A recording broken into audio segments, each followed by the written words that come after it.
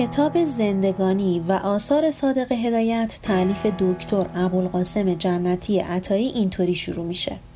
در شب سه‌شنبه 19 ذوالقعده سال 1320 هجری قمری مطابق با 1281 شمسی، پسری تندرست، قوی بنیه، با موهای طلایی و چشمانی نزدیک به رنگ آبی پا به جهان گذاشت و طی تشریفات خاص و مرسوم اسم گذاری او را صادق نامیدند. 4 صفحه بعد توی همین کتاب صادق به یه موجود ترسو، خجول، کنارگیر، رنگ پریده و عصبی تبدیل میشه. اما به نظرتون این تصویر چقدر به واقعیت نزدیکه؟ اصلا میدونید صادق هدایت کی بود؟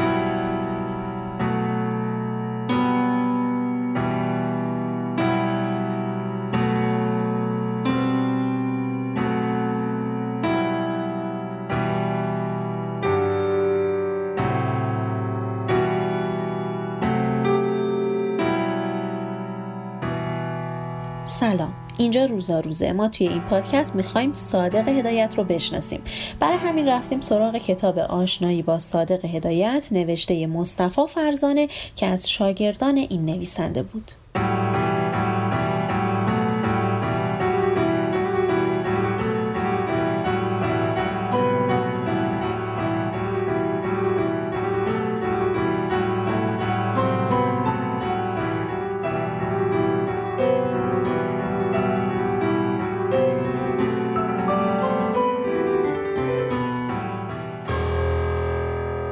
فرزانه توی کتابش میگه صادق توی یه خانواده اشرافی به دنیا اومده، خانواده‌ای که تنها حسنش این بود که نذارن صادق بدون سقف بمونه یا از گرسنگی بمیره.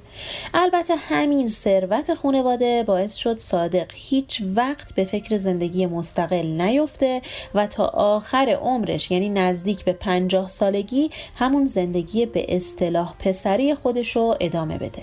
فرزانه میگه این صفت اشرافی که توی شرح حال صادق مصرف شده باعث میشه یه ذره ذهن خواننده منحرف بشه. حالا اونقدر ثروتمند نبودن. پدر صادق سرپرست سابق مدرسه نظام بوده، یه مرد باسواد که به کتاب خوندن علاقه زیادی داشته و حتی صادق رو به مطالعه و بعداً به تحصیل توی فرنگ تشویق میکرده.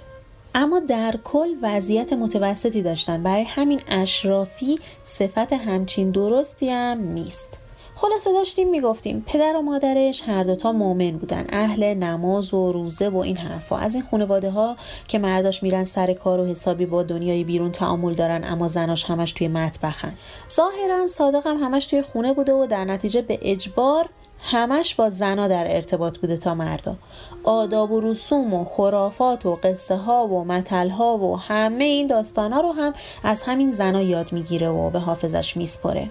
حتی اصطلاحات عامیانه رو از همین زنا که مثلا مادر و مادر بزرگ و زنای فامیل بودن یاد میگیره و بعداً تو داستاناش به کار میبره. مثلا اگه وقتی میخواست اعتراض کنه میگفت مرد شور یا نصیب نشه، یا اگه مثلا میخواست در مورد یه آدم حق نشناس حرف بزنه میگفت به مرده که رو میدی فلان میکنه به کفنش. واسه این نبود که بخواد شنونده رو حیرت زده کنه، مثلا شنونده بگه این نویسنده چقدر بلده، اصطلاحات عامیانه مثل موم تو چنگشه. نه، از این خبرها نبود. کلن هدایت از بچگی این زبان رو یاد گرفته بود. اما صادق همیشه از مصاحبت با خانواده‌اش بیزار بوده. اینو هم بارها گفته، هم دربارش خیلی نوشته. همین بیزاری هم آسیش میکرد و در قالب عصیان گاهی اوقات نمایان میشد. مثلا برای اینکه با خانواده‌اش هم سفره نشه دلسوزی برای حیوونا رو بهونه میکرد، گوشت نمیخورد. حتی رفتار و رسوم و سلوک و عقاید جاری خانواده‌اش رو به چشم بیگانه نگاه میکرد. همین باعث میشد حل نشه توی عقاید اینا، انگار توی یه سرزمین غریبه بود و برای درک روحیه و سننشون باید قلم و کاغذ دست میگرفت و جزئیات رو بررسی میکرد. به اعتقاد فرزانه همین نگاه مرموز و معماوار صادق به خانوادش و معاشرینش باعث شده که در زمینه فولکلور ایران تحقیق بکنه. مثلا نیرنگستانش یکی از جالبترین آثار درباره فولکلور ایرانه. داستانایی مثل آبجی خانوم یا توپ مرواری هم در واقع قصه هایی هستن که توش هدایت داره مثل یک ناظر حیرت زده بیرونی اینا رو نقل میکنه. توی همین دوره کودکیش و در معاشرت با زنها با مسائل ماوراء طبیعی هم آشنا میشه که باعث شد مثلا سال 1926 میلادی اولین مقاله زبان فرانسویشو درباره جادوگری در ایران بنویسه. فرزانه معتقد هدایت توی آثارش به ویژه توی بوفکور ناهمواری ها و دشواری هاش و البته نارضایتی هاش توی روابط خانوادگیش رو برامون آشکار میکنه.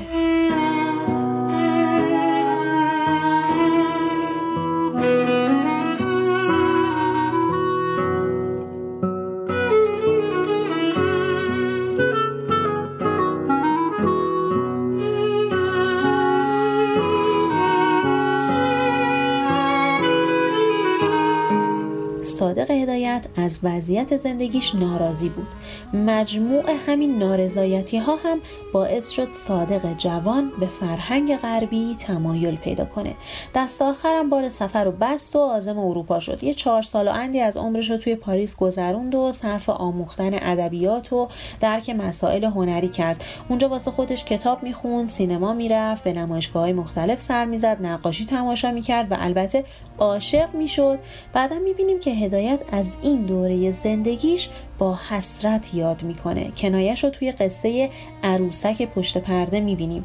این قصه در حقیقت سرگذشت دلخراش جوونیه که در گیر و دار دو فرهنگ متفاوت و متضاد دو هوا شده و زندگیش به یک بنبست عاطفی ختم میشه. حتی داستانای زنده به گور، اسیر فرانسوی و آینه شکسته هم حال واقعی صادق رو در فرنگ بیان میکنن. به نظر صادق مشرق زمین جاییه که پیشرفت خاصی نداشته و زمینگیر شده. حتی از ایران اون روزگار با عنوان گندستان و گورستان یاد میکنه. فرزانه معتقد صادق به همین دلیل با شعف خودشو در آغوش فرنگ رها میکنه.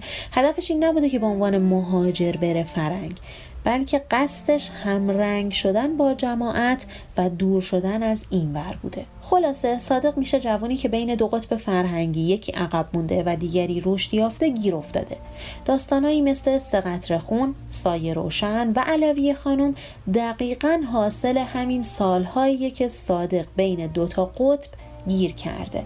فرزانه میگه کلاً تو اون دوره جوونی هدایت با سوادای ایران 2 دسته بودن. یه دسته کهنه پرستا با افکار و اطلاعات قدیمی که خیلی هم محافظه‌کار بودن و دسته دیگه هم جوونایی که بوی فرنگ به دماغشون خورده، از جمله اطرافیان صادق. این وضعیت بی سابقه نیست، توی بقیه کشورها پیش اومده، اما نکتهش اینه که توی ایران و توی اون سالا باعث شد یه دعوایی بین قدما و متجددین روشنفکر شکل بگیره که شبیه به اون دعوای مرسوم نبود، بلکه به اعتقاد فرزانه یه جور پرمدعایی و فضل فروشی توی این 2 دسته بود و ظاهراً صادق هدایت هم توی این تنگنا گیر کرده بود.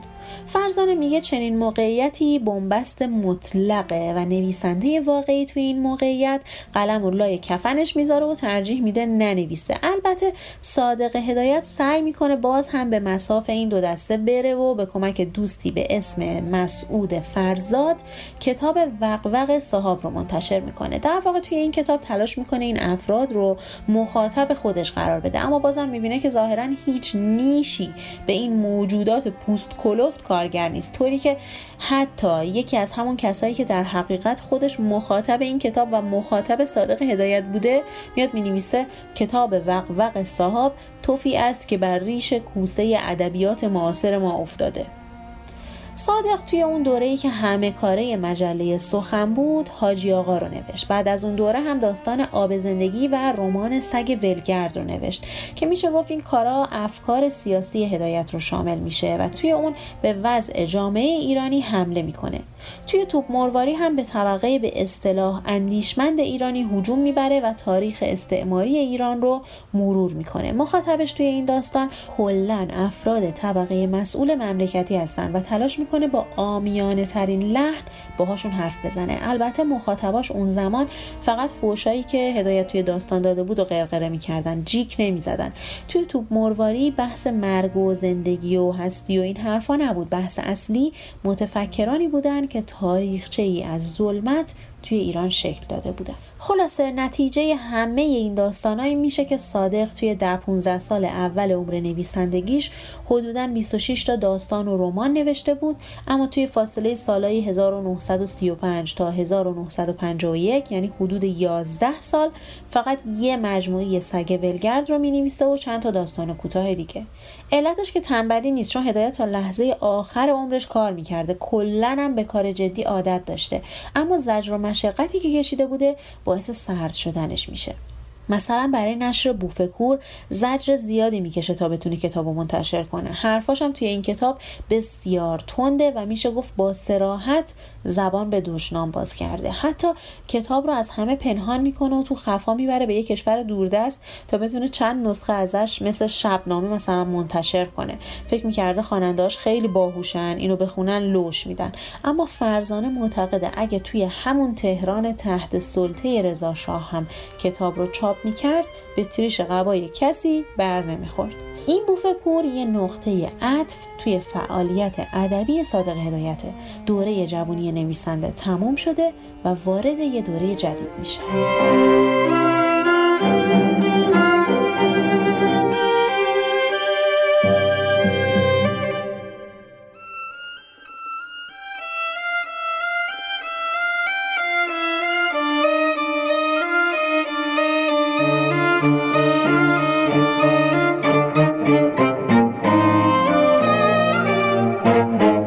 ویرجینیا وولف میگه نوشتن یعنی نومیدی مطلق، ولی فرزانه معتقد نومیدتر از نویسنده‌ایه که نمی نویسه و هدایت نمی نویسه. زیاد مطالعه میکنه، ترجمه میکنه، تحقیق میکنه، ولی فقط یه مجموعه سگ ولگرد رو به همراه داستان مفصل حاجی آقا و چند تا قصه دیگه نشر میده. صادق توی 27 سالگیش به کمال قدرت نویسندگی رسیده بود. تا اون زمان مشغله فکریش حول محور عشق و مرگ دور میزنه، اما شاعر یا فیلسوف نیست. فقط میخواد عقایدش رو بدون محدودیت با آزادی کامل بیان کنه. تا اون زمان هدایت میخواست وجود خودش رو ثابت کنه. همونطوری که دکارت میگه من فکر میکنم پس هستم، هدایت هم مینوشت تا بگه من صادق وجود دارم. حتی با سرنوشت در میافتاد، اما وقتی به سالهای پایانی نزدیک میشیم وضعیت فرق میکنه. توی زنده به گور میبینیم که حتی مرگ رو دست میندازه، اونو پوچ میدونه و با خودکشی که از مهمترین اختیارات آدمی زاده شوخی میکنه. سال 1930 به بعد دیگه نوشته هاشو میزنه زیر بغلش و میره کنج عزلت. کتاباش که خریدار چندانی هم ندارن. موضوع داستاناش اغلب دلچسب ایرانیا نیست. انشاش هم که برای سنت جا افتاده ادبا که از نوآوری وحشت دارن درخور نیست. نوشته های هدایت برای این آدما بوی غریبی میده و دلپذیر نیست. بوفکور میشه فریاد جان خراشی که نمیتونه توی گلو خفه بشه. درباره بوفکور هدایت چه توی ایران چه خارج از ایران بیش از سایر نوشته‌هاش قلم فرسایی شده. بعضیا انتقاد کردن، بعضیا ستایش کردن. این داستان به یکی از پرارزش‌ترین آثار ادبیات جدید ایران تبدیل میشه. منشأ الهام نوشته‌های بسیاری هم میشه. مثلا میگن جمالزاده با الهام از بوفکور کتاب دارالمجانین رو نوشته. جلال آل احمد توی مقاله‌ای توی مجله علم و زندگی میشه گفت هدایت از وقتی تاریخخانه رو نوشت خودکشی کرده بود و از وقتی بوفکور رو تمام کرد تمام شده بود. از نظر جلال بوفکور یه داستان کوتاه یا یه رمان نیست، بلکه یه حکایت پر از غم غربت. هدایت از زبان بوفکور سخن گفته. امیدی هم نداره صداش شنیده بشه، فقط تلاش میکنه خودش رو به سایش معرفی کنه. مرگ که توی زنده به گور زشته، حاصل بیماری، پوچ، مسخره است، گریز از زندگیه. توی بوفکور میشه اوج زیبایی، یه زن اسیری، افسونگر با چشمان مثل گوی الماس سیاهی که در اشک انداخته باشند. البته مرگ برای هدایت یه مفر آسون برای زندگی بهتر نبود، چون اصلا اصلا به بهشت موعود و اینا اعتقاد نداشت. مرگ فقط موقعی براش قابل قبول بود که درهای زندگی به روی آدم بسته بشه. حتی به این مسئله قبلا توی داستان شب‌های ورامین اشاره کرده بود و گفته بود همه خرابی به گردن همین خرافات است که از بچگی توی کلمان چپاندند و همه مردم را آن دنیایی کردند. این دنیا را ما ول کرده ایم و فکر موهوم را چسبیده ایم. نمیدانم کی از آن دنیا برگشته که خبرش را برای ما آورده. اما شاید مهمترین نکته که فرزانه هم توی کتابش بهش اشاره میکنه اینه که صادق هدایت توی تمام عمرش تلاش کرده با افسانه سازی و دروغ پردازی و تاریکی فکر مبارزه کنه، اما دست آخر تصویر خودش بعد از مرگ دوچار همین عالم اساطیری شده. ازش یه بت ظلم زیمبویی ساختن و هویت و اصالتش رو تغییر دادن. هدایت اصلاً دنبال شهرت نبود، حتی به معروفیت خودش مشکوکه و اونو سوء تفاهم میدونه، چون معتقد نویسنده موقعی شهرت حقیقی داره که خواننده داشته باشه و کتابای صادق رو به جز یه عده قلیلی نخونده بودن. فرزانه توی کتابش اعتراف میکنه که از واقعیات عینی زندگی هدایت مطلب مهمی در دست نیست. فقط از نوشته‌هاش سعی میکنیم به شناخت ازش برسیم و میفهمیم که بوفکور عصیان آقای نویسنده است. نویسنده‌ای که سرانجام در پاریس و در 48 سالگی خودکشی کرد و همونجا به خاک سپرده شد.